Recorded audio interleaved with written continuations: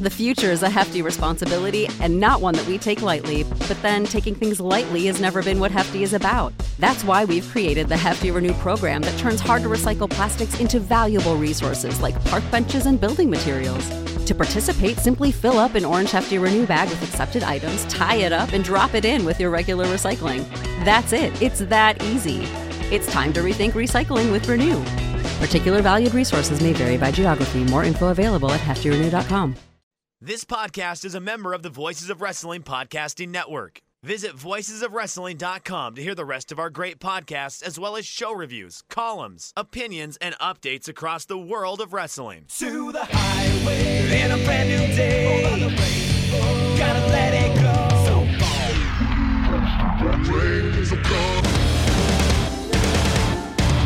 fast to finger down. Dance tonight together. Here everyone is singing.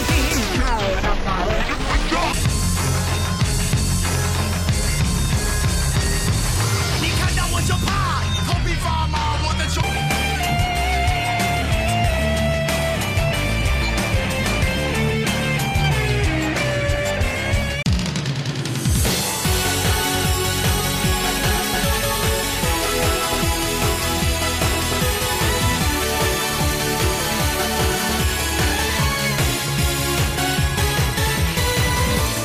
Welcome back to Open the Voice Gate for May 24th, 2022.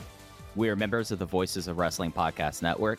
You can find us on the Voices of Wrestling Podcast Network feed or our own dedicated podcast feed on all podcast platforms and applications. You can follow us on Twitter at Open Voice Gate. If you'd like to donate to the show, click the link in the show notes. It'll take you to our redcircle.com landing site. You click the red box that says sponsor this podcast, and you can set up a one-time or reoccurring donation. No obligation whatsoever, but we would like to thank all of our previous donors. I'm one of your hosts. It's your old pal, Iron Mike Spears. Joined alongside, as always, my co-host and friend, K. Slow. And, buddy, how are you doing? I'm good. It's nice that Dragon Gate is in the headlines, even if perhaps it's for not wrong reasons, but incorrect reasons this week. This is a busy show. There's a lot to discuss here. Yeah, so we've got a lot on this week's program. I just want to make sure you're doing okay first, mental health check time, Oh, I mean, it's never good. It's fine. It could always be better. It's been worse before, but it's a steady line of fine in my life right now. What about you? Let me check in with you. Let me hear you. Let me see you. Let you know that I'm listening. How are things going in your world? Dude, I got back from my hometown for the first time in 15 years. This weekend. You have a spring in your voice. I can hear that there's some life, there's some liberty, there is perhaps a pursuit to happiness in your voice. Yeah, so I had a very I don't want to say tough relationship with my hometown growing up, but I was someone that very clearly, as soon as I got to college, I was like, I'm never coming back here. But I haven't been back since my little brother graduated from high school. But 15 years later, I came back, and my hometown, Fort Worth, it decided in 2007 that it actually went ahead stuff to do for people who aren't cowboy enthusiasts, which was nice to see. I'm uninterested in any place that doesn't cater to cowboys. I am interested in diving into that lifestyle at some point. I do think my home should eventually be on the range, and Fort Worth does sound lovely. Buddy, you get to Fort Worth. We're doing touring Open the Voice Gate shows. We'll do one from the stockyards. You can get all Western weared up. It'll be a great time. Talking about Dragon Gate to the Dallas Fort Worth Metroplex. Oh, you know what? Let me. Not that we ever do shout outs on this show, but let me do a shout out real quick. I ordered some clothing from, and I want to get the URL correct. Darkmedicine.com, who is an outfitter for a bunch of punk and hardcore bands in the scene. I ordered some shirts for the band One Step Closer and the band Anxious. I highly recommend you check them out. And on my order form that was sent with my package, there was a little note that said, "From one Dragon Gate fan to another, enjoy your merchandise." And I think I know who that was. But nevertheless, whoever that was, that made my day. That was really cool to read. So thank you for doing that. Shout out to Dark Medicine. Go there, get some merch. If you don't know those bands that they sell, I highly recommend looking into those bands, especially One Step Closer, Anxious, Pay for Pain, and The Chisel, Oi Oi, some of my favorites on that website. But that was very nice to read, so thank you to whoever wrote that. Yeah, that rocks. I'm right now looking on this, and a friend of ours, I would say, Wiccaface on there too. So man, it could. Yeah, so Maybe we can get some sort of a VoiceGate cross dark medicine thing going for us. Get some merch going. that would be big for me. That'd be very much my brand. That'd be nice to accomplish that. I mean, especially with your summer plans, like you kind of like, well, what better thing to kick it off? Boy, I was on a date a few weeks ago. Of course, one date only, first date, no second date. And the restaurant that we went to, I didn't go to my usual spot because it was closed that week. Of course, I looked to make reservations there, but the place that we ended up going was BYOB, which I'm weirded out by restaurants that do that anyways. But, she had asked me like, oh, should I bring white wine? Should I bring red wine? I was like, look, I don't care what you do. I don't drink. And I kind of left it at that. And I could tell looking back at the text after the fact that I kind of made it seem like I was in recovery and not just like a weird straight edge kid. And then she brought this non-alcoholic beer for us, and we sat down, and she was so excited for me to try. She's like, it tastes just like beer, right? I was like, I don't know. I've never had beer. And she was confused by that. And then I proceeded to walk her through what being straight edge is, punk rock this, punk rock that. And it was a very brief explanation. I don't enjoy doing that, but there was like 120 seconds that I can get through of like, okay, here's why I am the way that I am. Here are these influences that have made me unbearable to be around. No, I go through that with partners a lot. I understand. Yeah. So I get to the end of my summary of, it's not that I'm against it. I'm all for, not legalizing some stuff, decriminalizing other stuff. I think it's great that people do it. I personally don't have interest in doing it. And it gets kind of quiet for a second, and she looks at me, and this is a woman who is very outgoing, very extroverted, very quick to tell someone how she feels about them, both in a positive and a negative way. And she looks at me and she goes, are you fucking with me? That's the stupidest thing I've ever heard. You can't be serious, right? So I'm sorry that she doesn't support you, but I would like to say that rules. No, it was fantastic. I was like, no, it's insane. She's like, I don't know anything about punk rock. This sounds so dumb. Like, why would anybody do this? It's like, I don't know. I guess it's hard for me to make friends anyways, but I might as well have this one thing that makes it really, really hard to make friends. And then halfway through the day, she's like, well, I'm moving to Mexico in October. And I was like, okay, all right. So not a long-term thing. Good to wrap my head around that now. And it definitely proved to not be a long-term thing.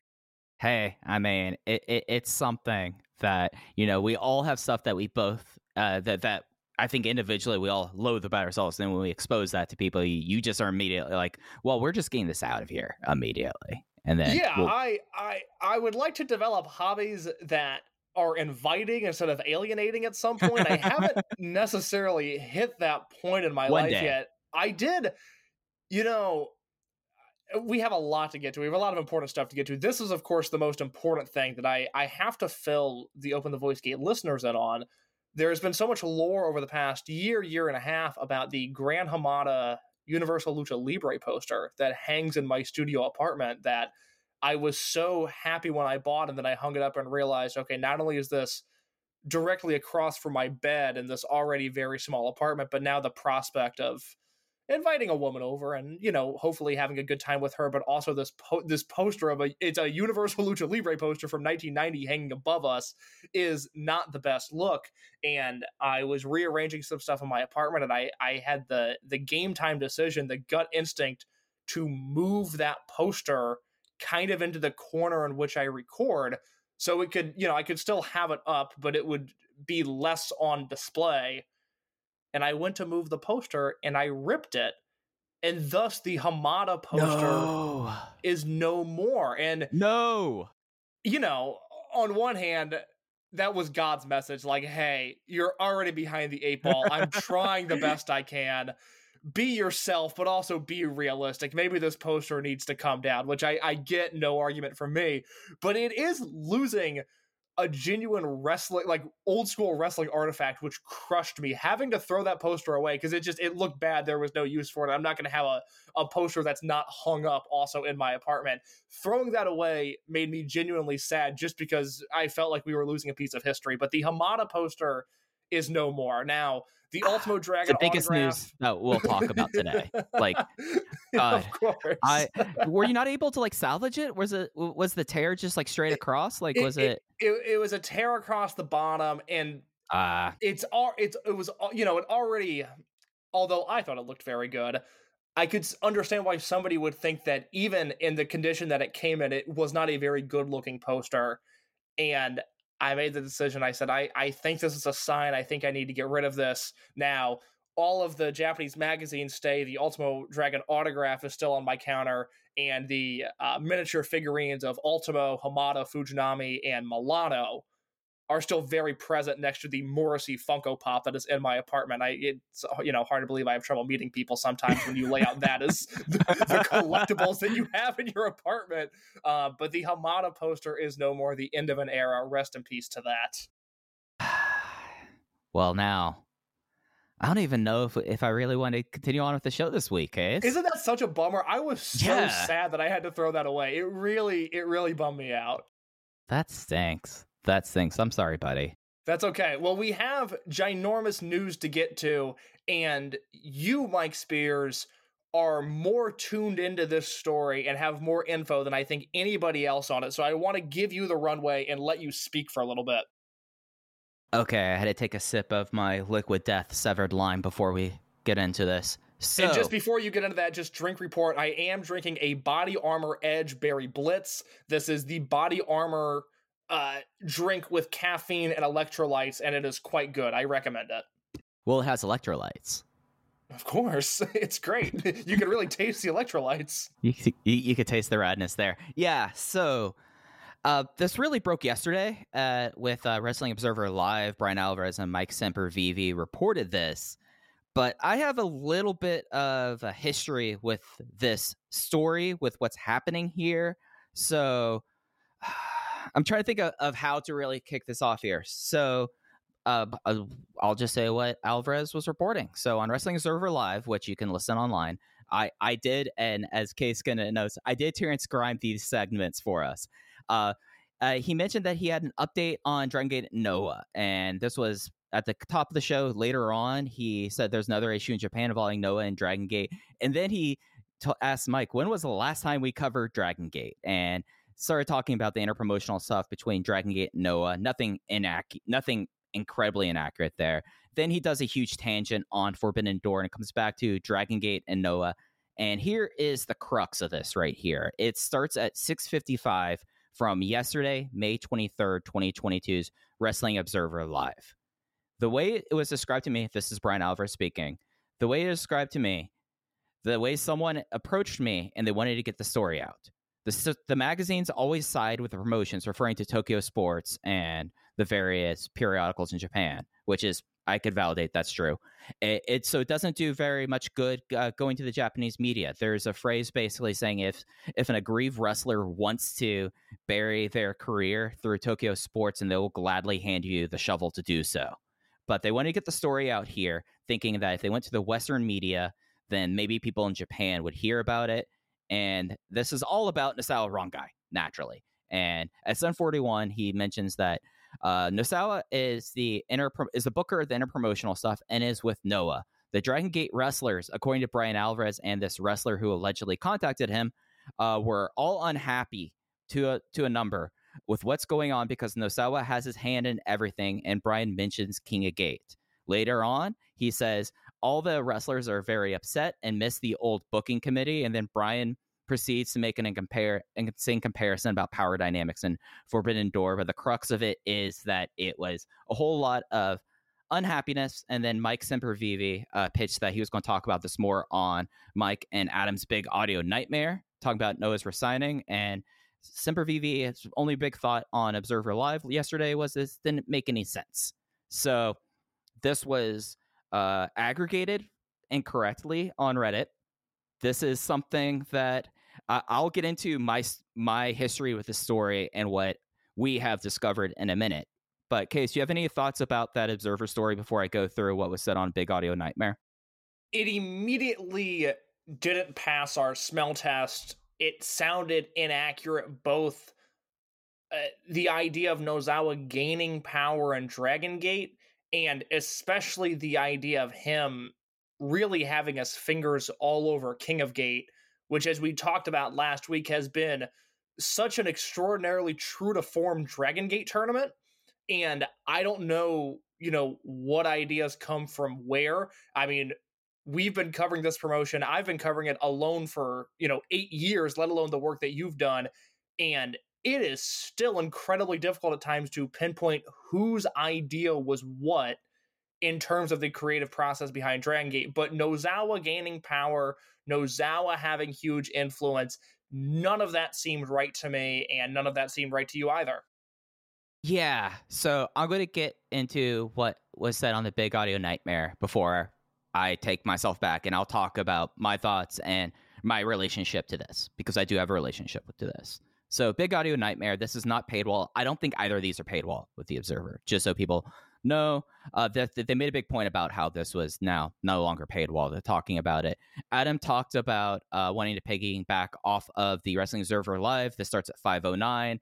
And then basically for the next minute talks about the ouster. Adam Summers hates Nosawa and him showing up in Dragon Gate. More comments about ruffling the Dragon Gate office. And then later Mike said it ruffles on the it ruffles the office. And then he made a joke about why did Brian Alvarez get this? And then both Brian and Adam claim that Brian had sourcing, and so does Meltzer. And they shilled for the future podcast on Wrestling Observer Radio that would have happened last night, I guess, but it didn't.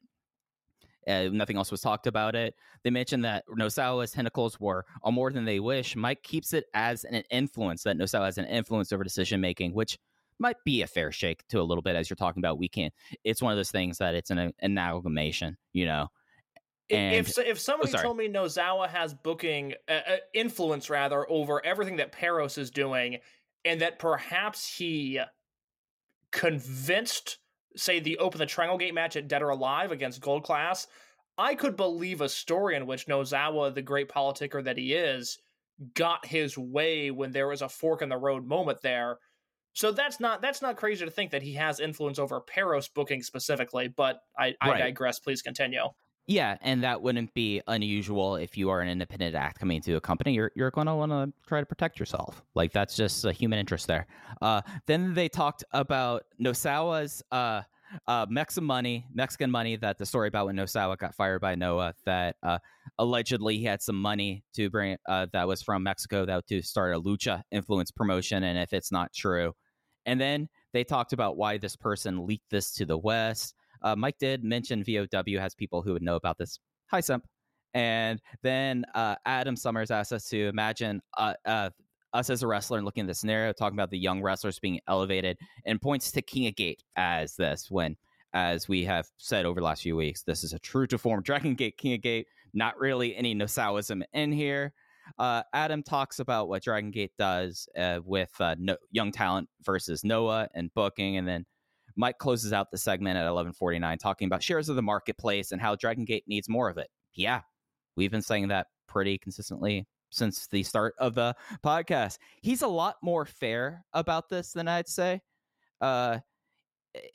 He kind of says that Brian has sources, but the fact that he says that Brian's has sourcing about this is pretty dire. When I think we can transition to the next part of it, because I do have sourcing on this. Case, you do as well. We have multiple sources about this when this broke. So, timeline now, Case. Do you have any more thoughts about the Big Audio Nightmare transcript before we move on? Well, I'll speak to sourcing here just real quick. This puts me in a tough position where I want to choose my words really carefully, because I really respect Brian. I have no relationship with him. He doesn't know who I am. I really don't trust his sources. I know just from covering Dragon Gate as long as I have, just how hard it is to get any sort of non-kayfabe response. I mean, I went through it a few weeks ago. I reached out to somebody on the roster, and the broken English that I got back was, I can't tell you that. Like, we're not allowed to speak on this sort of stuff. I think that's something that, while we continue to get leaks and news and gossip from New Japan and Noah, and at least on the side of what Joe Lanza reports on the flagship Patreon, I believe that 100% because one, Joe has a track record of being right pretty much all of the time, but also this will sound like a cop-out, but you and I talk a lot about just how Dragon Gate is different and how the culture of this company is different than anything else in Japan, and that stays true to here. I don't think people realize just on a day-to-day basis how much kayfabe is protected in this company.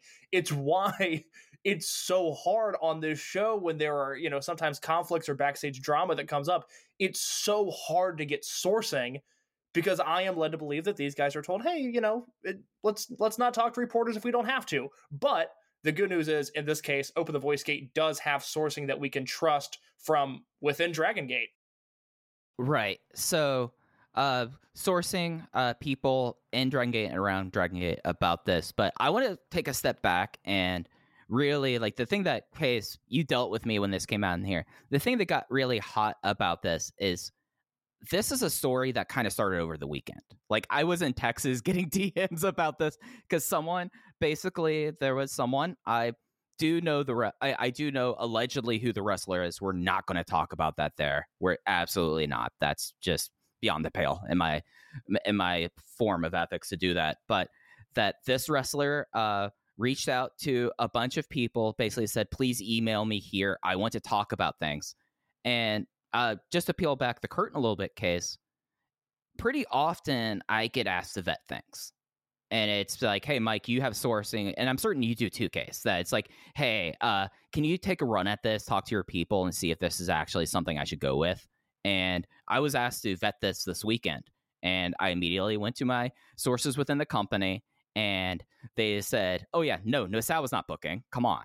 And this is the same source who has said this pretty much for a whole month, and then unprompted, just a day later said, just to be clear, I want you to be clear about this. There's nothing to this. There's a lot of bullshit being spread about here. So I think there's a lot there. So when I talked to my source, got back to the person who asked me to vet this case, I said, I would not stick my neck out on this. I would sit on this for a few days. This does not pass my spell test, and my sourcing is conflicting on it. And we sat on it until Brian Alvarez, who must have got, to be clear here, I have not seen the email. I have not seen the message for this. So I'll get into the stuff about the email later on. But just to be clear, I have not seen this, but I was asked to do this, and then we sat on it. For the person who asked me to vet it and myself, we both independently decided we would not run with this.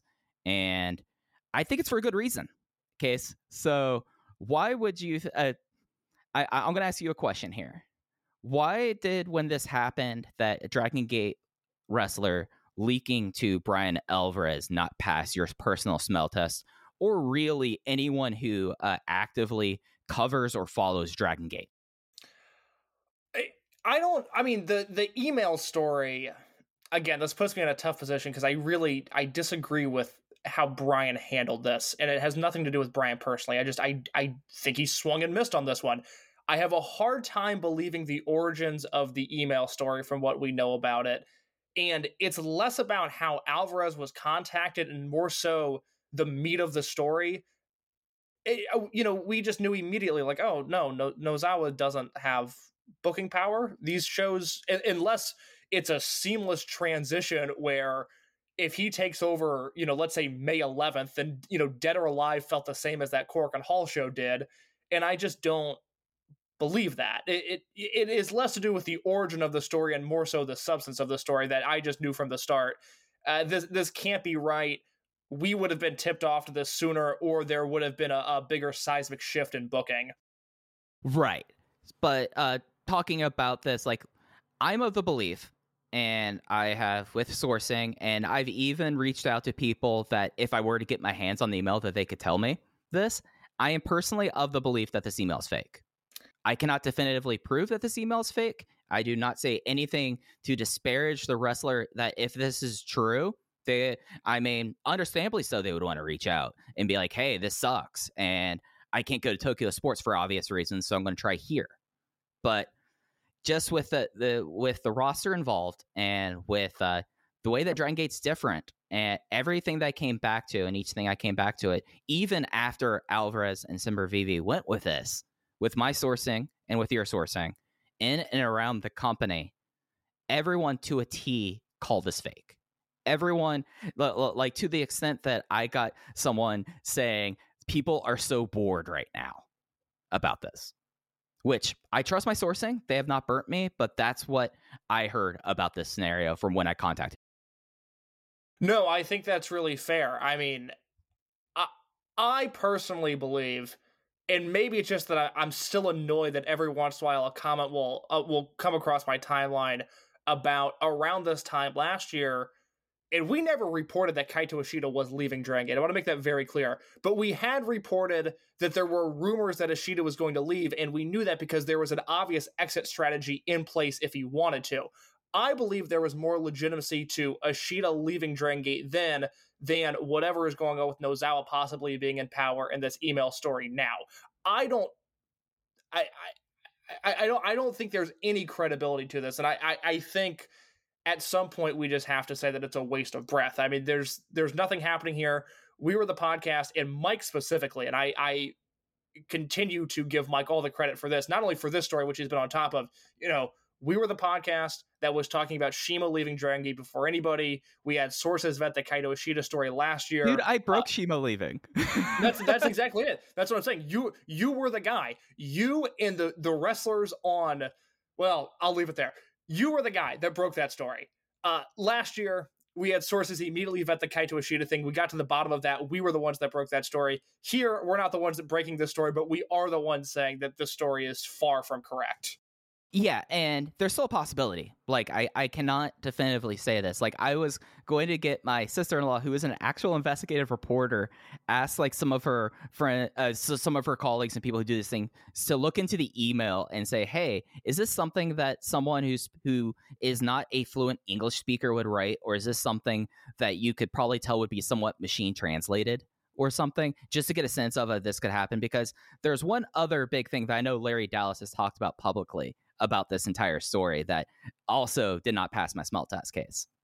Which was that almost to a T, the Dragon Gate roster, with the exception of the people that everyone who follows the promotion already knows speaks English. So your Jason Lees, your Ho-Hos, and your Genki Horiguchis, not fluent in English at all. If you want to communicate with the vast majority of the roster, it's machine translation or Spanish. And usually you go Spanish.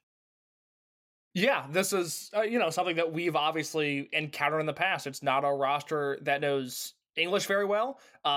There's a reason that the wrestlers that are sent to the English commentary table are those wrestlers. And yes, some of those guys don't speak English. It's not like there's guys waiting in the wings that speak fluent English. At least that's my understanding of it. I mean, I know specifically guys that don't speak English, and the list of guys I know that speak any English at all is very, very small. Yeah, I mean, our listeners are intelligent, so I just want to challenge people to think about this. When your English commentator has to live translate commentary while calling a match, what does that tell you about the fluency there? Yeah, that says a lot. Yeah, so I had that. I guess I am more personally, it's a bugbear of mine for bigger outlets. And hey, this name of the game, Brian Alvarez, I mean, he wrote a newsletter. He was a professional wrestler. He has his sourcing. I just don't think he has the sourcing on this. And I think it's greatly irresponsible to just run with this, I would say. And that's my personal opinion. I think that is something that if you are an industry leader, that you should do the work. If, for me, someone who just does a fan cast is able to go and talk to people and do the sourcing before reporting on it, when I'm well aware that Brian probably got this over the weekend and he could have reached out for that. And it's not as if there are people in Dragon Gate who aren't familiar with the Observer. That's I think that speaks really poorly on you as a journalist, personally. That's just me. Yeah, I think there's always just been a lack of care with Dragon Gate. I mean, I said it when it was announced that Master Republic and Kevin Kleinrock got those visas, and I saw press releases all day of Dragon Gate being 2 words. For 3 years now, Dragon Gate, is, one word, arguably should be all caps, it's a different company than what it was 3 years ago, but people brush that aside. And I think, especially in the world of F4W and the Observer, I think there's a culture that still looks at Dragon Gate as an indie or as this underdog success story that is still really isn't taken seriously. And I think to Alvarez, it was, oh, here's this thing. Nozawa gains power everywhere. Why wouldn't he gain power in Dragon Gate? But to those tuned in, I think they realized very quickly that this story didn't make any sense. Right, because as we've talked about, if Nozawa has power in Dragon Gate, that's not just like him being Craven. That's something because he's known the roster pretty much since they all were teenagers, Nozawa included, in Mexico. So do I think there's some influence? Probably. Like, and do I think there's people that don't like Nozawa? Probably. Absolutely. Absolutely. Yeah. Yeah, but I will. The only other thing I'll add in is through our sourcing that it would be from our sourcing talking to the wrestlers and people on the roster have called us a non-story. And like to a point that's like I asked, like, is someone going to refute this? And the response I got was no one's refuting it because it's not a story. Now, you can be fair and say they could be trying to tamp this down. That's an entirely fair thing to say, and people should be skeptical of that. But like to the T, and until I was not going to go off on this the way I did last night. And in case you were the ones like, Mike, you should really do this, until like I heard basically that, and then I was like, all right, we're just going to go off on this for the first half hour of today's show. But I'm trying to think of something else. So I just really originally, I was like, why would they contact Alvarez when I discovered they've contacted, that was the same situation with the person I was vetting. So this was like a wide swath that was contacted. And that's something that's also with a wide swath like that also makes me kind of wonder in a way about the validity as well. Like just doing like a band shot and this is just me thinking, this is not any reporting here, but with the amount of tribalism we've seen with Japanese promotion amongst international fans, it's something that sticks into my head that makes me wonder about the fishiness of that as well, knowing how much of a fire starter that basically anything about Nozawa is now. Yeah, I will close on this as I believe, expressed every opinion that I have on this, but from the start, it didn't make any sense. The people that we talked to, I really trust, especially in the case of this story, and until noted otherwise on this podcast or on Twitter at Open VoiceGate, I don't think there's anything to the story. Yep, and we just wanted to take some time here to address that. If you are a Reddit aggregator, do a good job on that. Please post this. Please put a link to this podcast. That'd be great. It would be great if you would post this on Reddit. Also, listen to every episode we've ever done. If you like Dragon Gate USA, we've reviewed every Dragon Gate USA show. Plenty of bonus content on this feed. Please put this show on Reddit, and I hope this... In the hobby, it's not easy being a fan of ripping packs or repacks. We hype ourselves up thinking, maybe I can pull a Ken Griffey Jr. rookie card, but with zero transparency on available cards and hit rates, it's all just a shot in the dark. Until now. Introducing slab packs from arenaclub.com, the only repack that provides real value, a complete view of all possible cards, and clear hit rates for each one. Now, when I buy slab packs at Arena Club, it finally feels like I know what I'm getting. I was able to open an Arena Club slab pack, and I'll be honest, it was a lot better than what you normally do. Say you go to a card show, and there's a random innocuous brown bag of cards, and yeah, you can open it and look, it's going to be junk. You know what I mean? Like, you know what you're probably going to get in those. Maybe you find that fun, and sometimes I do. Sometimes I like just opening up cards and saying, hey, look at some random cards or whatever. But if you're really in this game to find value and find particular cards, it sucks to have to buy these mystery packs, and it ends up being, almost nothing, nothing of value. Not with Arena Club. You can display, again, of all available cards, hit rates, grading, so you know that when you're opening up the slab pack, you are going to get something valuable. You are getting something good. And Arena Club, in addition to having those great slab packs we just talked about, is also a marketplace for card collecting, buying, trading, selling, displaying, all that sort of stuff. But those Arena Club slab packs, man, they are revolutionizing the repack game with transparency. After your pulls are revealed, they'll immediately be placed in your vault for safekeeping or trading and selling, and you can have them officially graded by Arena Club as well. So again, sending these things off, it's going to be officially graded by Arena Club. And the Arena Club grading process is accurate, fast, and transparent, with full grade rationale provided and explanation of how your card was scored. So whether you're buying, selling, trading, or displaying, Arena Club is the card collecting platform that you have to check out. So right now, I've got a special offer here for Voices of Wrestling Network listeners. You can get 10% off of your first purchase by going to arenaclub.com/VOWnet. Again, that's arenaclub.com/VOWnet. Now, that's a crazy offer. That's 10% off a $400 slab pack. $40 off right there. 10% off your first purchase. No matter what that purchase is, 10% off. Again, that's arenaclub.com/VOWnet. arenaclub.com/VOWnet for 10% off your first purchase on Arena Club. And we thank them for sponsoring the Voices of Wrestling Podcast Network. Show finds new people. Absolutely. So, Case, that does it for that thing. But, buddy, it was a Hokkaido weekend we needed to talk about here on this episode of Open the Voice Gate. So we will be talking the full Hokkaido triple header weekend that they had, the 20th through the 22nd, taking a look at where King of Gate is as it's moving now deep into the second round. We will talk about the second round match from Hakodate that happened yesterday. There was another match that happened today in Yamagata that it was literally uploaded an hour before our recording time. So we just don't have the time for that. And that also included Shoya Sato's homecoming/retirement show. So we'll be covering that probably next week. But Case, 3 nights in Hokkaido, King of Gate. What were your big takeaways from it, Bib? What was that word you just called me?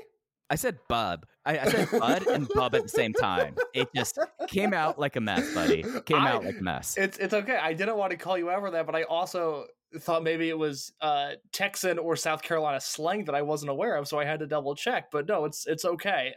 It's a Hokkaido triple shot. They're always a ton of fun. I thought these shows had life to them. I thought they were very enjoyable. I would like to know off the bat from you, and I think the best way to tackle these shows is we once again go into an on-air production meeting is to talk about the King of Gate matches themselves and then fill in the gaps throughout the rest of the weekend. But I want to know up top, your match of the weekend was go.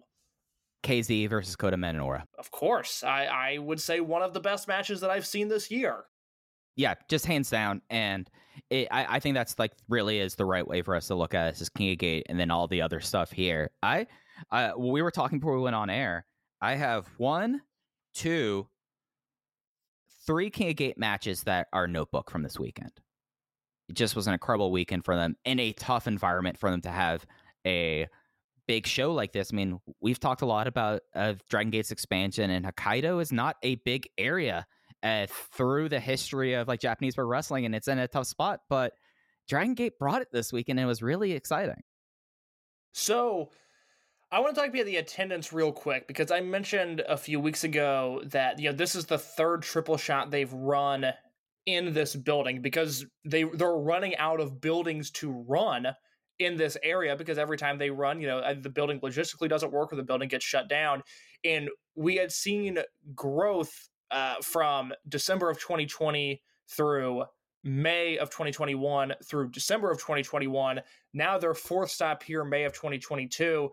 I wanted to see what that growth would look like, and there was growth on nights 1 and night 2. Those were the most attended shows for a night 1 and a night 2 that they had done in these buildings.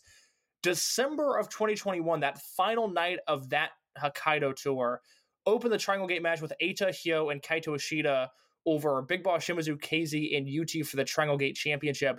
That did 437, and the final night of this tour with KZ and Kota Minoura did 378. Do you think there's something to look into there? Do you think there's something to analyze? Or do you think that number is so small that, hey, who cares? I think, and we talked about Jay. We talked to Jay about their expansion efforts and how Hokkaido's kind of difficult for it. It's something where, I mean, that was a title match, but you still had at KZ, your hometown guy, and one of the most over people on the shows. Like the crowd did not. This crowd did not care at all about clap crowds all 3 nights, and it's something where, I mean, like, you had a big title match there, and you look at the lineup they brought to Hokkaido. They brought a small lineup to Hokkaido, so really the only time they weren't ever going to do a Dream or Brave Gate match here. Like, they would have to do a Sky Diamonds Twin Gate match, I think, to emulate that, and then you would need to have KZ and UT challenging for it to break that number. As someone who has been so enthralled with the work that Kota Minoura has done really since last year's King of Gate, we're at a year of this really steady and obvious and notable Minoura push, I thought this was an interesting test for him because we had that 437 number, which was a noticeable jump from what they had been doing. I mean, that Triangle Gate match clearly was a draw. And I expected, or maybe just rather hoped, given, again, how much I've been into Minoura, that we would see a 420 or a 430 or even, growth in that spot.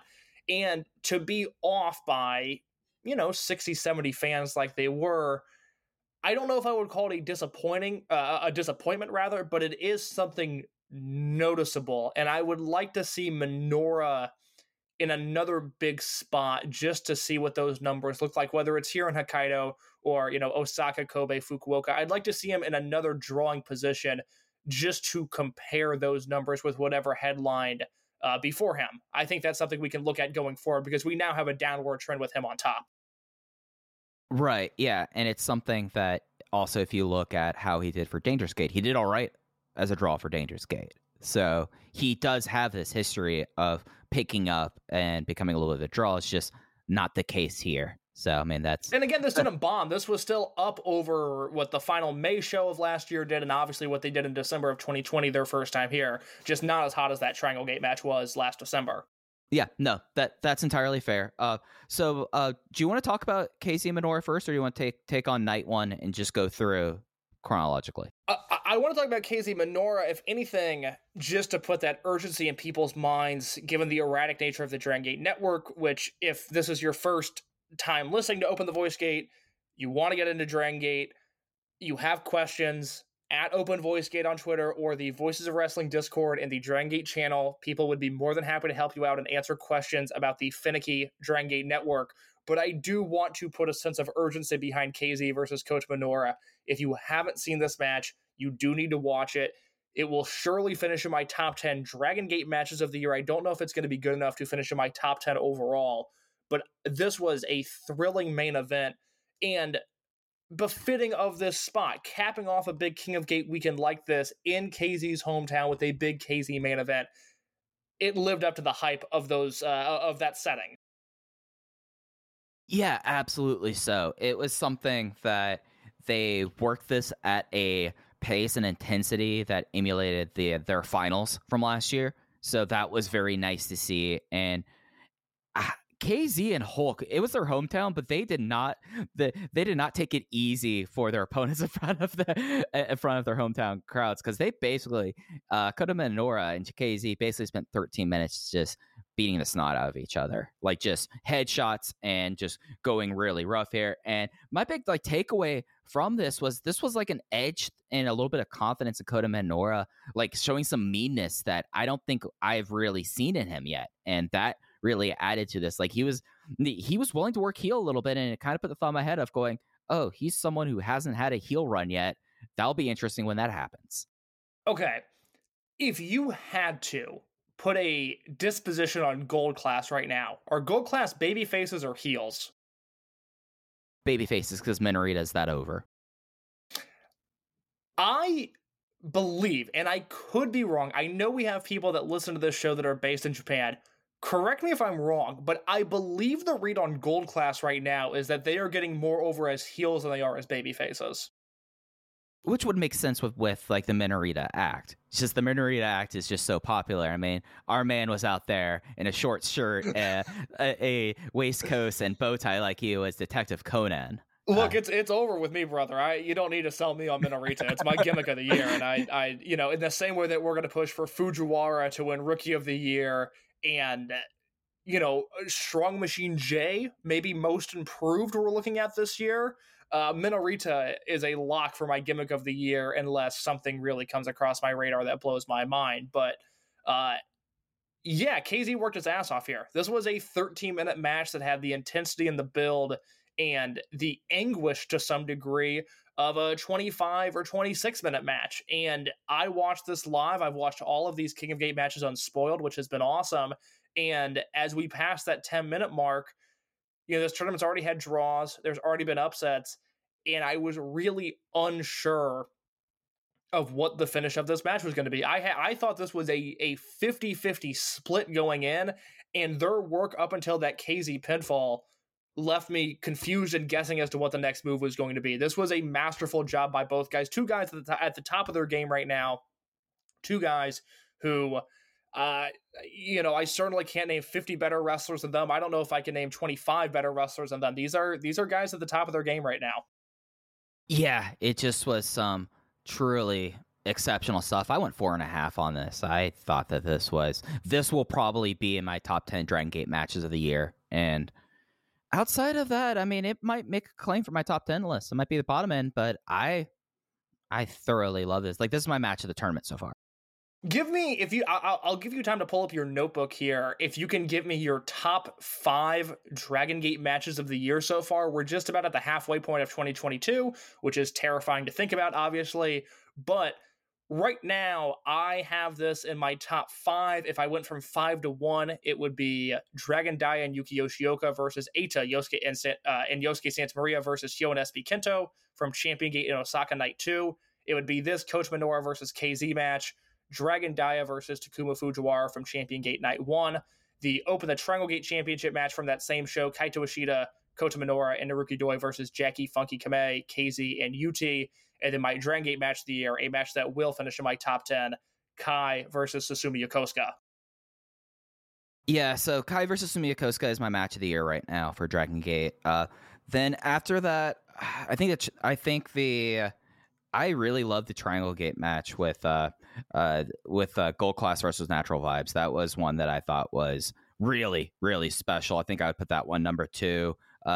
Dia versus Takuma Fujiwara at Champion Gate for the Brave Gate title. I would probably mark that as 3.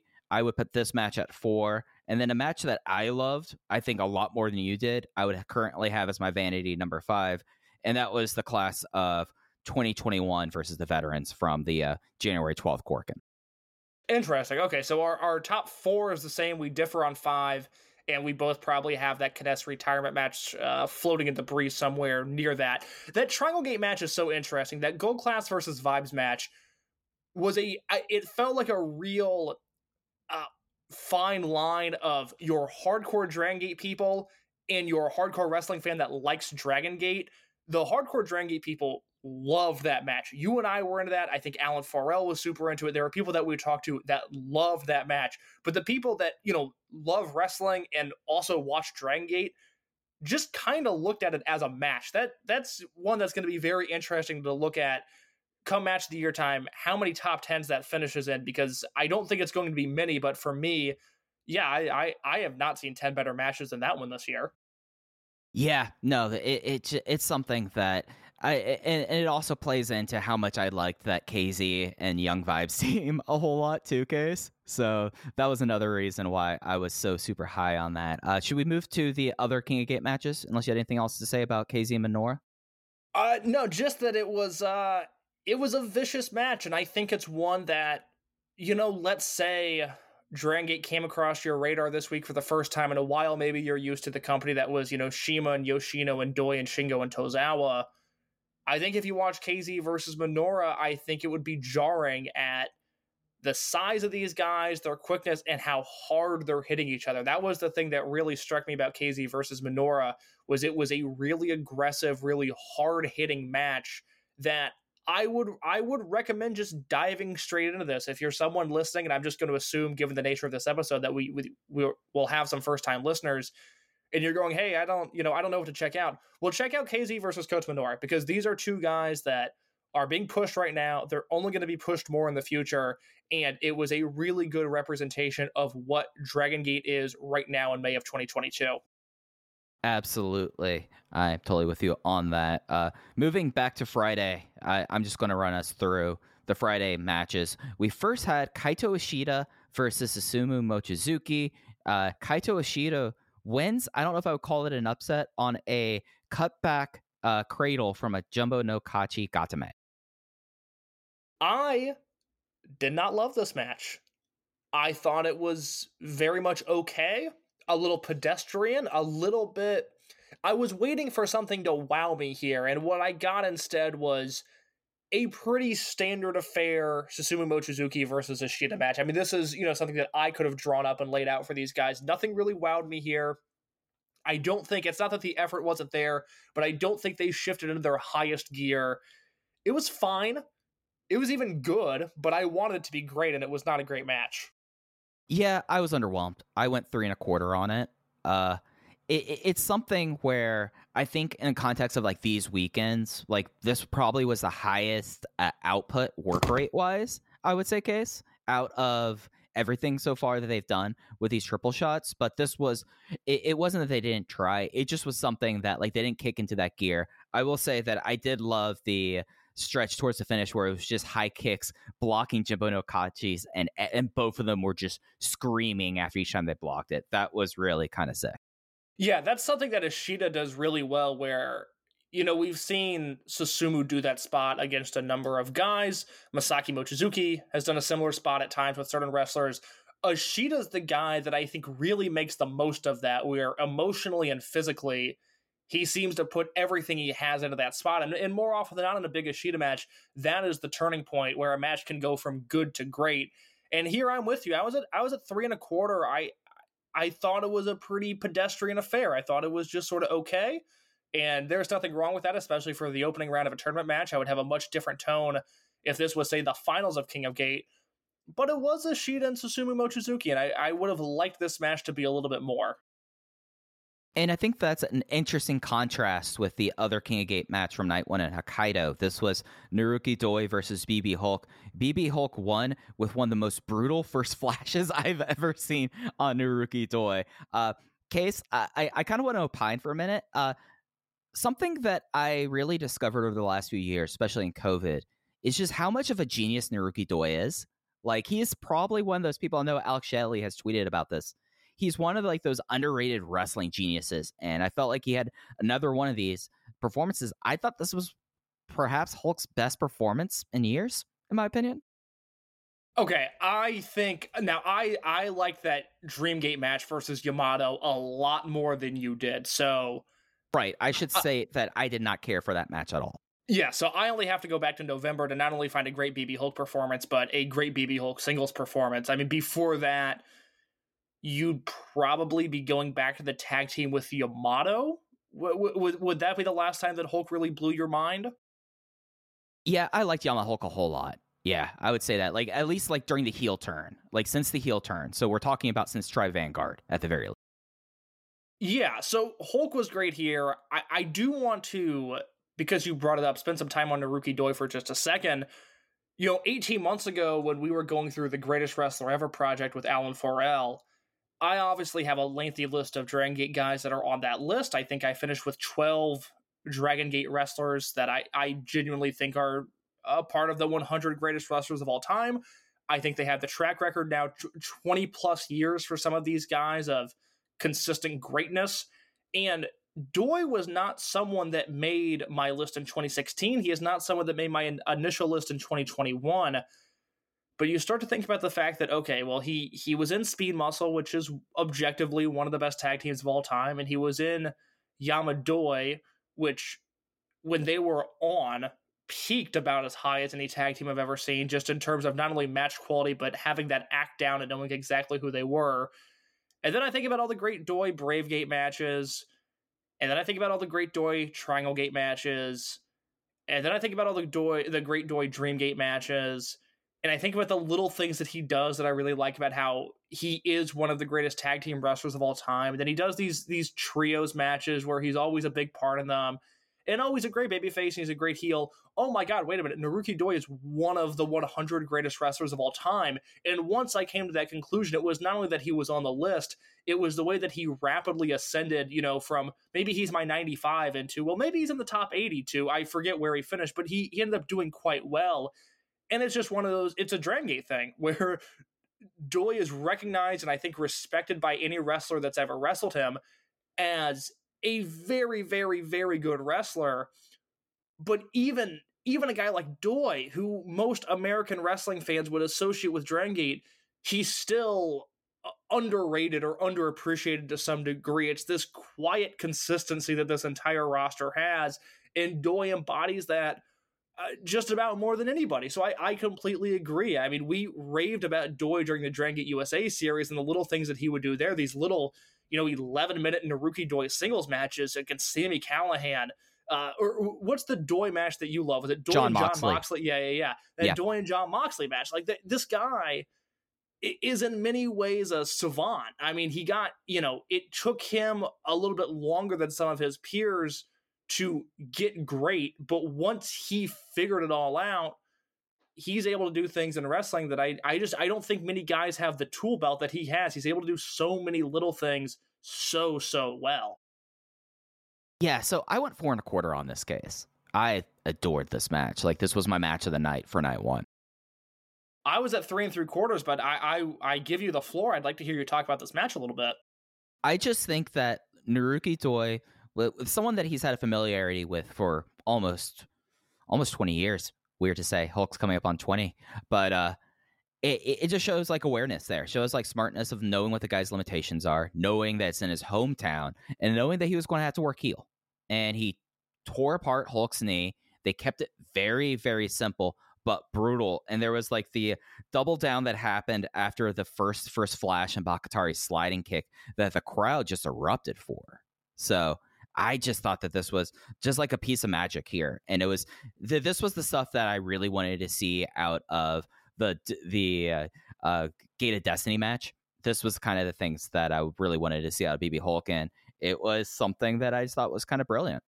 It was very much a territory Doi match, which is, high praise coming from us in the same way that, again, that Moxley match or that Sami Callihan match where you think, God, this guy could have wrestled in Crockett.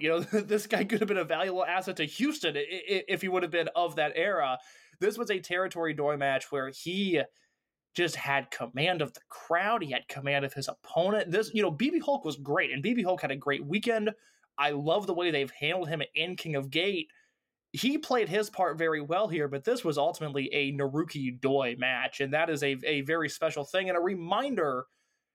That's the crazy thing about this roster right now.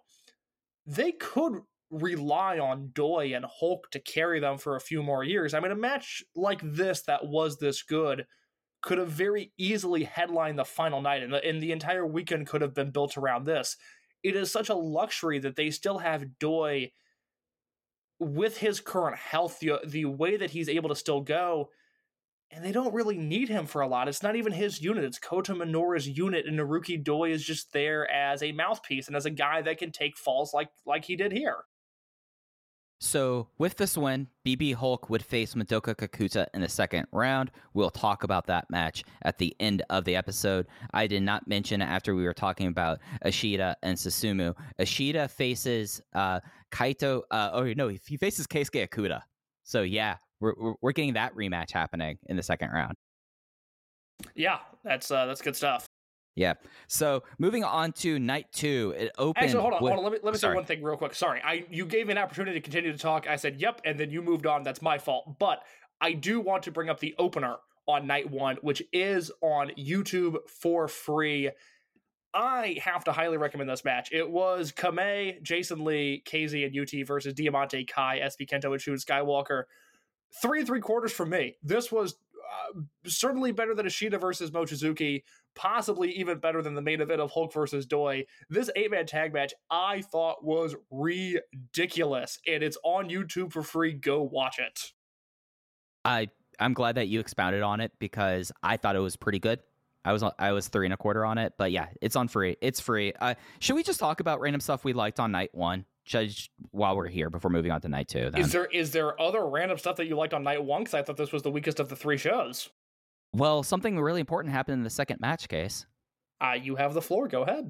So the second match was Kota Minoura teaming with Minorita versus Ben-K and Takashi Yoshida. Minorita won by count out on Takashi Yoshida. He started doing his running around, and he managed to get him counted out. And then Minorita then said, hey, I just beat you. I want to beat you again in King of Gate. Can I take Big Boss Shimizu's spot? And everyone was like, you're cute. Yes, you can take it. I love it. I love that they found a way to get Yoshida to wrestle a King of Gate match. I was disappointed at the prospect of him getting that opening round bye, not because, it means Yoshida's advancing to the tournament, but I want to watch wrestling. I'd like to see Yoshida have a singles match, and the way that they got to it and, the match itself, I thought were very well executed.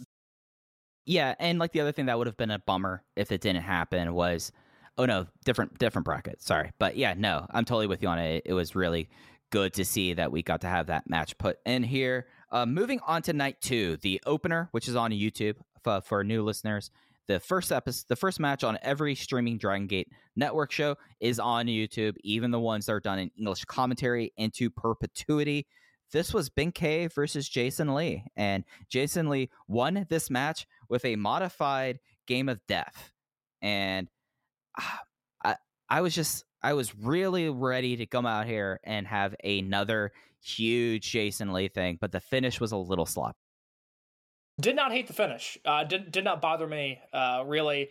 I will separate this match into a pros and cons column, things I liked versus things I didn't like. The things that I liked, the entire match. The things that I didn't like, Jason Lee's ponytail. What are we going to do about that? I mean, he's going to probably change it up. I mean, the Vibes guys change up their hairs constantly. That's between the Vibes guys and SB Kento. I have to wonder what their hair dye budget is. Is that put into their contracts, or is that an expense that they have to take care of themselves? That is a fascinating thing to think about. But no, the finish did not bother me. I thought was it the cleanest thing? No, but it also didn't detract from my enjoyment of the match. It was what I was hoping a Jason Lee versus Ben-K match would look like. Ben looked monstrous. He looked big. He threw Jason around. He looked tough, and rarely did he look vulnerable. And Jason had to outsmart this meathead, which in the end he did. So the story worked for me from beginning to end. Yeah, so I complained about the finish. I was still 4 1/4 on this thing. Oh my God, you're higher than I was. I was 4 flat. I was almost 4.5 until the finish, but when you get to that kind of thing, you do have to kind of keep those things in mind when you give those ratings, That's fair. That's very fair. This was, again, I think we're going to get a big tournament from Jason Lee here. I would have been stunned if Ben-K had won. That would have actually been one of the most shocking results of all if King of Gate had Ben-K gone over here. I think we're going to get even more and more Jason as this tournament goes along, and this match is why. I mean, this was, an elite level of pro wrestling. Ben has been cold. We haven't seen a lot of great Ben-K stuff lately, but boy, he is put in the right environment with a guy that can work like Jason. And not only does Jason look great, but you go, oh, that's right. I really like Ben-K. It's just I'm given such few opportunities to celebrate that in this current age. But no, this was a great match to kick off the show. Like Mike said, this is free on YouTube and well worth your time. Yeah, so things I loved about it, these two guys have awesome chemistry dating back to Maximum. Like, these guys have always worked well together. I'm just reading my bullet points I have here. One bullet point I have is Jason is just a complete goddamn wrestler. And he busted out a Kimura lock in this match. I've never seen Jason do a Kimura before, but he not only goes to the mat, but he's on his back on the mat doing submissions. That was great to see. Yeah, and the way he worked in the Ben-K KO spot towards the finish, it was just sickening. And it just was a really special thing. So go out of your way to go see it. Jason Lee will face the winner of Madoka Kakuta and BB Hulk in the block finals because he advances through the second round due to the Hyo and Dragon Dia double countout. Yeah, good stuff. Good for Jason. This was a very great match. Jason's already in the final 8. He's already he's getting there. He's getting there. The other King of Gate match of the night was Dragon Kid versus Diamante. This was another not big shocker there of a finish. Diamante won with the Vuelta finale, and I thought this was an excellent one. I didn't think it was as good as Jason and Ben, but I thought this was another really strong match. I also went 4 stars on this. I expected to love this, and I was not disappointed. It was, and I think Jay pointed this out on Twitter, it's been a long time since we've seen Dragon Kid get dominated like this, but this was important. I mean, I said I firmly believe Diamante could be in the finals of this tournament. That seems like a route that they're ready to go with him, and he's earned it. And this was one of those matches where, in the same way that Doi is an underrated wrestling genius, I was watching this match and thinking, like, God damn, Dragon Kid is just, he's still so good. And the thing that I always harp on with him is, because of the injuries that he suffered in the late 2000s, he is not only, he's still flashy, but he had to become really smart. And I like these Dragon Kid matches. This match, I always point to the Flamita match from Kobe World 2014. The Pac match from 2019, I think, is another one. I like these Dragon Kid matches where he really slows down, because I do think he is a master of making the most of one or two really big moves. And the finish of this match with the spinning tombstone pile driver and then Dragon Kid's emphatic kick out and then that Volta finale for the finish, that registered with me. That was a very impactful finishing stretch where Diamante not only got the win, but he looked like a killer. This was 4 stars for me. I really, really, really like this match. And Diamante is another guy. We rave about Jason Lee on this podcast. I rave about Coach Minoura. Diamante is the best kept secret in wrestling. I mean, I'm terrified of an American wrestling promoter getting their eyes on him, because I think he is perfect for this time and place in this promotion. And it's something about this match also. I was 3 3/4, so basically the same place. On night 1, Dragon Kid won with the Cristo, his submission finisher, which he does not use very often at all. So then I naturally thought, like, oh, he's getting that belt up there. What happens in this match case? Extended Cristo tease. Brilliant stuff. Paying off people who watched the night before with that. And yeah, Dragon Kid doesn't fly around as much, but I mean, he did a damn super Frankensteiner in this match. And it was insane. I just saw it in my notes.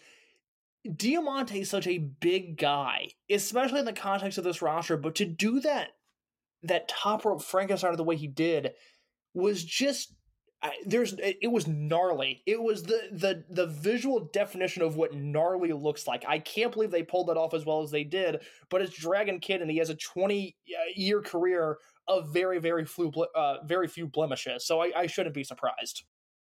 Oh, no, absolutely, for sure. I'm with you on it. Like, the only other thing about this match that I thought was brilliant was that jumping, spinning tombstone, doing the marionette.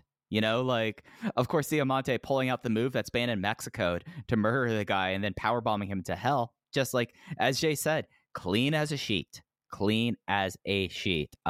Diamante with this will face the winner of UT versus Yuki Yoshioka to see who advances onto the Final Four as he advances through the second round due to the time limit draw between Takuma Fujiwara and Ishin Hashi. And UT versus Yuki Yoshioka was just uploaded to YouTube before we started recording, so I will be watching that as soon as we're done here. Oh, absolutely. I mean, you talked about Kota Minoura being one of your guys. You know about me and UT versus Yuki Yoshioka. Come on.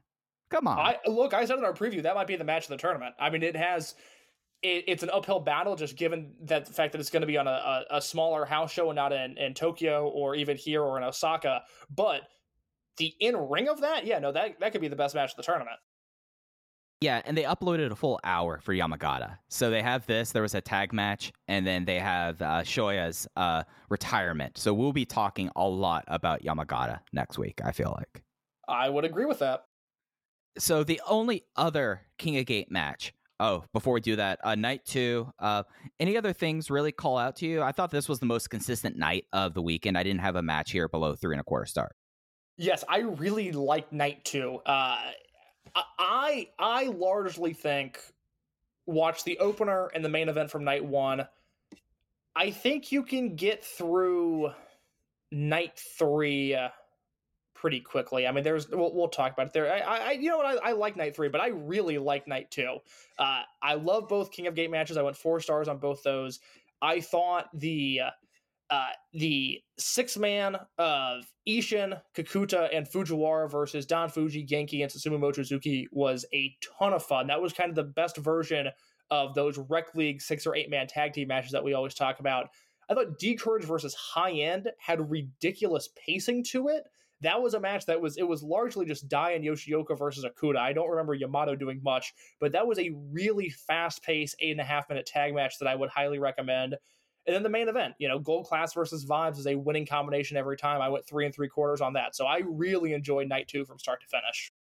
And if you watch the main event, you get to see how my man's fit, Like, you get to see how awesome not Kodaman or Minorita looks in his accompanying gear. I thought that was really funny. Can you describe the Minorita gear to those that maybe have not seen it? Because I gotta be honest, it bummed me out. It is not the look that I imagine my man wearing.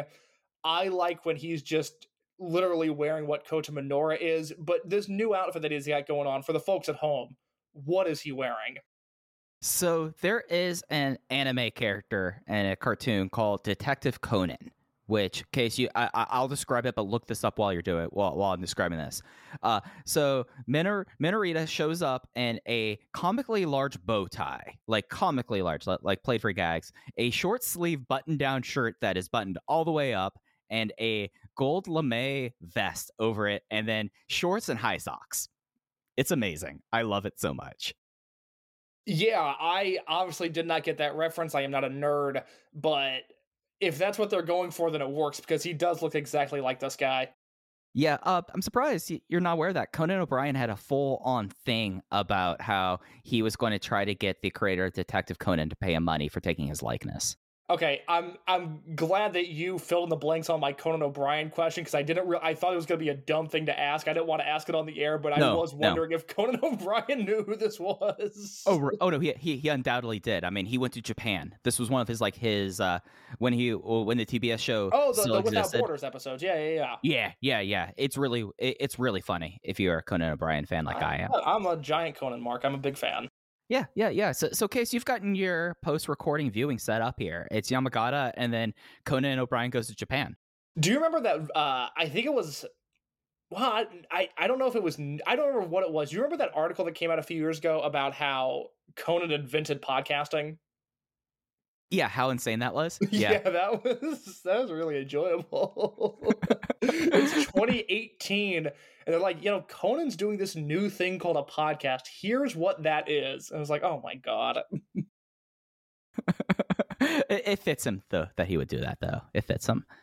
But yeah, other stuff on night 2 for me. That Rec League match was really a whole lot of fun, especially the finish where Kakuta turned the backslide from heaven into the hand of God. That was really a lot of fun. And the reason why I think Yamato did not get really involved was because that match happened with Don Fuji right before the High End versus D-Courage match. And Don Fuji decided he wanted to mess with High End before he went to the back, and particularly Yamato. Yeah, I got to support Don Fuji in his quest to mess with Yamato at any and all times. So well done for him. Yeah, but other stuff on the show, it was just all really, really funny. I do have to mention something happened in the one match you did not mention. It was unaffiliated versus Z-Brats. They were doing the crowd brawl, and Genki was walking in the crowd and came across the crowd brawl and just did a deadpan face in the camera. And the camera person moved where the camera was pointed towards Genki Horiguchi and zoomed in on him. Joe Gagney got it captured. It's on my Twitter right now. It is the funniest thing I've seen in weeks. Look, we don't have the time, and I don't have the energy in this episode. We want to talk about how Naruki Doi is a secret genius. We want to talk about how Dragon Kid is a secret genius. I have and will continue to shout out Genki Horiguchi for being a secret genius, and more so than any backslide from heaven or booking decision that he could make, him staring into the hard cam just proves my point. It was great because the crowd was noticing it was happening, and they were just laughing behind him as he was doing this. It was a fun crowd. I mean, it's hard to, we're Hokkaido stuff. We're 2+ years in, so I don't want to go like, oh, this was a fun clap crowd compared to other ones, because we kind of know at this point, it sucks. And, at least on the New Japan side, there's some good news coming out there about crowds being able to make noise, and we'll see if that trickles it down to other companies. But I don't know. It felt like this crowd was pretty jovial and pretty into all of these matches this weekend, which was nice to see. Yeah, absolutely. So, and they love their hometown guys, and I love to see it. Night 3, we've already talked about Kota Minoura versus KZ. We do have one more King of Gate match to talk about here, Case. It is the match that was set up on night 1. Takashi Yoshida versus Minorita. And Case, the Absolute Boy did it. The Absolute Boy advanced after he did his running around the arena spot in a tournament match, winded out Takashi Yoshida and immediately pinned him with the flying takeover to advance on. And he just looked like he was the happiest guy in the world afterward. I think it's really interesting that they had Minorita pin Yoshida instead of just having him win by countout, because we're living in this strange reality where Takumi Hayakawa, now known as Minorita, has far more pinfall victories than either the Yahashi brothers, Ryu Fuda, or Takuma Fujiwara. And I think that is a crazy thing, a crazy stat that exists. But him pinning Takashi Yoshida gets him a W in the pinfall column, which is incredible to think. And this one's a legit one. This isn't the stunt one that Kai did at the end of last year. No, I hated that. Hated that so much. Right. And like the other thing about the smartness of him doing it with somewhat of a flash pin is that it's like canon that Takashi Yoshida is really susceptible to them from wrestlers way below his station. So completely logical. The match itself wasn't anything, but it was very fun. And the Absolute Boy did it, and he will face KZ after this. Yeah, the finish was so well done that it made what was a pretty lackluster match before that worthwhile. I think that's a good way of looking at this match. Absolutely so. I'm totally with you on that. So we already talked about KZ and Minoura. Other stuff on night 3. I absolutely adored the Jason Lee and UT versus Naruki Doi and Kaito Ishida tag match. I went 4 stars on that. I thought that this was just like UT and Doi getting in there and just grappling and doing really smart like Yaveo during the start. That's it for me. Or Yave. That's it for me. Let me see a actually talented Yaveo do stuff here. And it just was kind of understated, but it was a display in chemistry between these 4 guys who have been in and around each other for the better part of the last 5 years. So a lot of this podcast has been us going back and forth on, hey, we really like this. Yeah, this was really good. Because one, I think this was a very successful weekend of shows, and I think they deserve to be celebrated. I'm curious, when you look at the night 3 card, what did you think of BB Hulk, Kai, and SB Kento versus Benkei, Keisuke Okuda, and Yamato, the semi-main event on night 3? So I went 3.5 on it.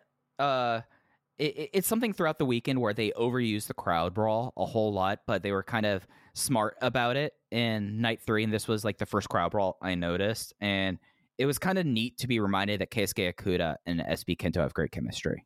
And Hulk rocked, and Hulk rocked Benkei on the finish, like rocked him to a point that they were checking on him afterwards. Yes, yeah, I really love that Hulk obviously won his King of Gate match on night 1 and then got the pinfalls in his tag matches on nights 2 and 3. It's a small thing. It's not reinventing the wheel, but it's nice to see wrestling done right in that sense. I really liked this 6-man, and it's, a combination of guys where it's high ceiling, low floor, not only in terms of output, but just in terms of effort. And I went 3 3/4 on this. I thought it was a really loose, really fun, almost ECW fan cam style of brawl where, it wasn't That's vicious. A good way to put it. Yes. Yeah, it was fun. It was a brawl that had energy and viciousness to it, but it wasn't overly violent. It wasn't hard to watch. It just had good energy to it. It was crowd brawling that I thought actually helped the match instead of just using it as a crutch. And it just stood out to me as, we went throughout this weekend. I obviously, I really liked Ishida and Doi versus Jason and UT. There were people raving about Diamante and Shun versus Jackie and Kakuta. I thought the match was just okay. It didn't light my world on fire. But the tag match on this final night that I really liked was that 6-man Hulk, Kai, and SB Kento against Benkei, Okuda, and Yamato. And again, just to reiterate that point, felt very much like an ECW fan cam style of match, which was nice. It felt different compared to everything else on this weekend of shows. Right. When the only match that I have below 3 stars on this weekend was that Minorita Yoshida match. That's a exceptional weekend. I mean, 6 hours of wrestling and back to back to back nights on these guys. And they were lucky this time that they didn't have like an insane tour beforehand, but they are at it now. Like they do not have a night off until they have Thursday and Friday off. So, I mean, they went straight from Hokkaido to Hakodate, which is on Hokkaido Island, to Yamagata and then Niigata today. So, like, they had a pretty tough stretch of matches. And, you know, there wasn't a whole lot of taking the foot off the gas. And I thought that that's really admirable. And it's fun to see because sometimes we have seen that, especially across Fukuoka, where we could tell when people are taking a match off, right? Yeah, for sure. I mean, you could get through, if you haven't seen any of the matches from this weekend, you could watch all 6 King of Gate matches in just about an hour. Maybe even a little less because Minorita versus Yoshida was so short, and you could get your fill. You would watch 4 or 5 really good matches, and you know that could be all you need, but then you dive into some of these multi-mans on the undercard. There was a lot to like on this weekend of shows. So it might sound like, yeah, that was good. Hey, this was also very good. But that's just what this weekend was. I mean, this was an enjoyable set of shows, but a consistent set of shows. There was nothing that bombed here. Nothing died a death. Nothing didn't really work. This was a win of a weekend if there ever was one. Yeah, and it's something really about this that, I mean, you look at a tournament like this and you kind of expect that, like, oh, you're not in a tournament match, you know, it's going to be like this. But just like the stuff like paying off, like, oh, we're using the match on night 1 to build up that, oh, Dragon Kid is locking in the Cristo, paying that off here. It just was something that for like a 3-show stretch, and I only got a chance to watch these shows really today because I was planning on watching them yesterday. But of course, the Nosawa Observer stuff happened instead. And after watching them pretty much back to back to back, Case, I adored it. I don't feel exhausted at all, which is something that I cannot always say about some of these weekends sometimes. No, that's exactly it. You know, we've watched singular Kobe Sambo Hall shows that have been exhausting. I watched 3 Hokkaido shows this weekend, one of which I watched live and was, if not energized, at the very least felt like I got my fill at the end of each and every one of them. And I came away from night 3 going like, damn, that was a really good show. I'm ready to watch more now. You know, what else can I watch? Is it time to turn to Glee? Can I watch a King of Gate match on YouTube? Like, I'm fired up after KZ versus Minoura. Oh yeah, no, for sure. So these shows will be up on the Dragon Gate network for the next few days. The show from Friday the 20th will go off the network on the 27th. The Saturday show, the 21st, will go off the network on the 28th, and the Sunday show will go off on the 29th. For new listeners, that's the usual thing with Dragon Gate Network. You got 7 days, and it's on Japanese time, not international time. So at midnight on those days, it could pull. Pull up your Outlook calendar, build in some time this week. Watch KZ versus Minoura if you haven't seen it. Watch Minorita. Watch the Absolute Boy thrive. He was thriving. KZ winning is the right decision. I think Minoura beating KZ, and it's not one of those things that you would have been able to predict, but it's one of those things in the moment where I think had Minoura beaten KZ, it would have been a really bad look for Minoura. I think the crowd would have turned in a way that wouldn't have been favorable towards his progression, but not getting Minoura versus Minorita is a little sad. I really would have liked to have seen what that match would look like. I mean, just listening to Kota Minoura's theme in different time signatures back to back to back. Yeah, that is, for those that don't know, Minorita's theme song is just a sped up version of Kota Minoura's theme song. And when that was pointed out to me, I laughed like an idiot. That is why this company is the best. It's not the matches. It's not the innovation, it's not the dojo, it's that Minorita's theme song is twice as fast as Coach Minoura's theme song, and that is so funny. I'm sorry, but that is so funny. It's objectively great. It really is. Well, like, I mean, that's true comedy. That's not like some of the bad wrestling comedy that you will see in the States or in Europe. That is actual wrestling comedy. No, it's Minorita, it's Danhausen, it's Konami Chikawa. If you're not one of those 3, I want to watch you wrestle. I don't want you to make me laugh. I mean, let's be fair. Natsu Sumire might be coming back soon, so she's on that list to me too. Is she a part of the greatest drawing promotion on Earth, Stardom? No, she was. She left. Oh, okay, all right. Trouble in Paradise. Yeah, she's the one that heads up that Nomads promotion that popped up. I've never even heard of this. We are not Jumping Bomb Radio or audio. I cannot get into how this thing was formed, guys. But there is basically like this independent Joshi promotion that she's one of the figureheads of, and she did an exhibition match because she was really injured and then left Stardom. And she's very funny. Like she's legitimately one of the funniest wrestlers. Well, I trust your opinion not only on wrestling but just on life stuff more than just about anybody. So I will throw her on the list of valid comedy wrestlers. There we go. There we go. So we have one more match to talk about this weekend, or this episode on Open the Voice Gate. This happened yesterday in Hakodate. This was a second round match, the first second round match of King of Gate case. This was BB Hulk in the town where he went to high school, allegedly, versus Madoka Kakuta, and BB Hulk advances on. He will now face, after defeating him, he will face Jason Lee in the block finals to decide who gets advance on to the semifinals after this match.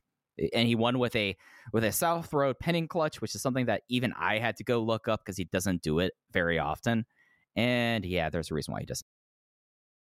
Yeah, this was a skippable match. If you're like, I'm pressed for time, do I watch Hokkaido matches or do I watch BB Hulk versus Madoka Kakuta? You're good. You don't need to watch Hulk versus Kakuta. This is, to me, the weakest match of the tournament so far. Not bad, but not exciting by any means. Actually pretty boring. So BB Hulk had a really good triple shot. I don't hold this lame singles match against him, but this did nothing for me whatsoever. I would almost say, like, that this is something that I don't want to call a referendum on him, but we've been talking about this since he returned at Dead or Alive, but Madoka Kakuta might be one of the most uneven wrestlers right now. You're either going to get like something tremendous or you're going to get stuff like this with Hulk. That is a very good point. He is someone who, even in 6 and 8 man tags right now, I really don't know what version of him I'm getting, because I thought he looked great against Horiguchi, like you pointed out over the weekend. I really liked the SB Kento match at King of Gate, but he had, it was the same thing at Dead or Alive, and he had the same, dare I say, almost the same look in his eyes in this match, where it's like, oh, that dude's not locked in right now. Like, he's not, when he doesn't project, he is a pretty dry wrestler to watch. He has a charisma that needs to be on for me to get invested in his matches, and he's at about 50% being on since he returned from injury. And I don't know why that is. It's very un-Dragon Gate of him to have these consistency issues that he's having. I don't think it's a massive deal yet. I'm more than willing to revisit it come, July or August, once we've seen a little bit more of him. But yeah, there is sort of that, I don't totally know what I'm getting with Kakuta thing every time he comes to the ring right now. Yeah, and it's something that, like, he has glimpses of just like looking like, oh God, this guy has the hand of God. He's thick and he's going to destroy you. And then he has times where it just looks like he's just not there. And that's something that, with him coming back, like, it was something that with that tag match with Jackie, that like there were sometimes he had like the look of how excited he was to be back wrestling, and then it's gone. And that was the case here in Hakodate. The one thing I'll say that was really cool in this match, he did this insane electric chair driver that if he wants to have a secondary finish other than the hand of God, it should be that. That looked sick. I left Dead or Alive really concerned about his immediate future, and then 6 days later he had an awesome match with SB Kento, so I kind of put it in the back pocket, let it go away, and then, we went to Kobe, went to Kaido, he looked fine there, but this was a reminder that it's not all the way there with him yet, and I think that will come with time. Again, I'm still very bullish on his future, but you're right. He, on a match-to-match basis right now, is high ceiling, low floor. You don't really know what you're going to get with him. Oh, yeah, for sure. So, Case, we were going to talk about GLEAT. I did not get to watch that GLEAT show because of everything, but I did want to run through the bracket right now before we get off air, if that's all right with you. Yes, I know we had some people ask if we have time next week. Obviously, we've got a big Osaka show coming up this weekend and some YouTube stuff to cover. I would like to talk about the Shima 25th anniversary match at some point and the El Lindaman versus Shigehiro Irie match that headlined that show. I really would just like to carve out some time to talk about El Lindaman because I think he's at a very interesting point in his career. But that time will come. Let's go over the King of Gate brackets before we go. All right. So, Barris, LEC, or why am I screwing this up here when it's my favorite thing to say, Case? I have no idea. Come on, Mike. Lek Barrison presents King of Gate 22. How the hell? Lek Barrison presents King of Gate 2022 to decide Dragon Gate's #1 championship. Here's how the bracket stands right now. So we have coming up Shuji Kondo versus Jackie Funky Kamei in the upper left-hand bracket. As well, we have Kaito Ishida versus Keisuke Okuda. So the winner of Jackie Funky Kamei and Shuji Kondo will face the winner of Okuda and Ishida. I don't on hand have a date for both those matches, but they will be happening over the next few days. Moving on down to the lower right bracket, we have BB Hulk versus Jason Lee and the block decider, and the winners of that will face the winners of the other 4 guys there. Should we spoil the Yamagata match or not? No, because I don't know the winner of it, and I don't want to be spoiled. So the winner of Yuki Yoshioka versus UT will face Diamante and the decider for the upper right-hand bracket. And then as we move on down to the lower right-hand bracket, it will be Minorita versus KZ, and then Strong Machine J versus Shun Skywalker. So we're now down to a point that we're going to treat this as 12 people are left in the tournament. Case, who are you feeling at the end of round 1? God, I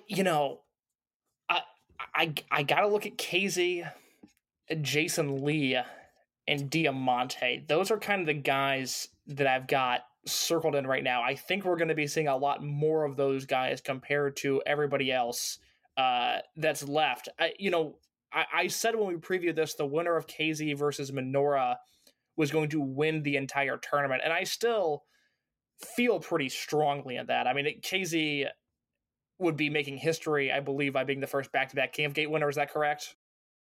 Yes, and he'd be one of only 3, I believe, who have won multiple El Numero Unos, which was the predecessor to King of Gate and King of Gate.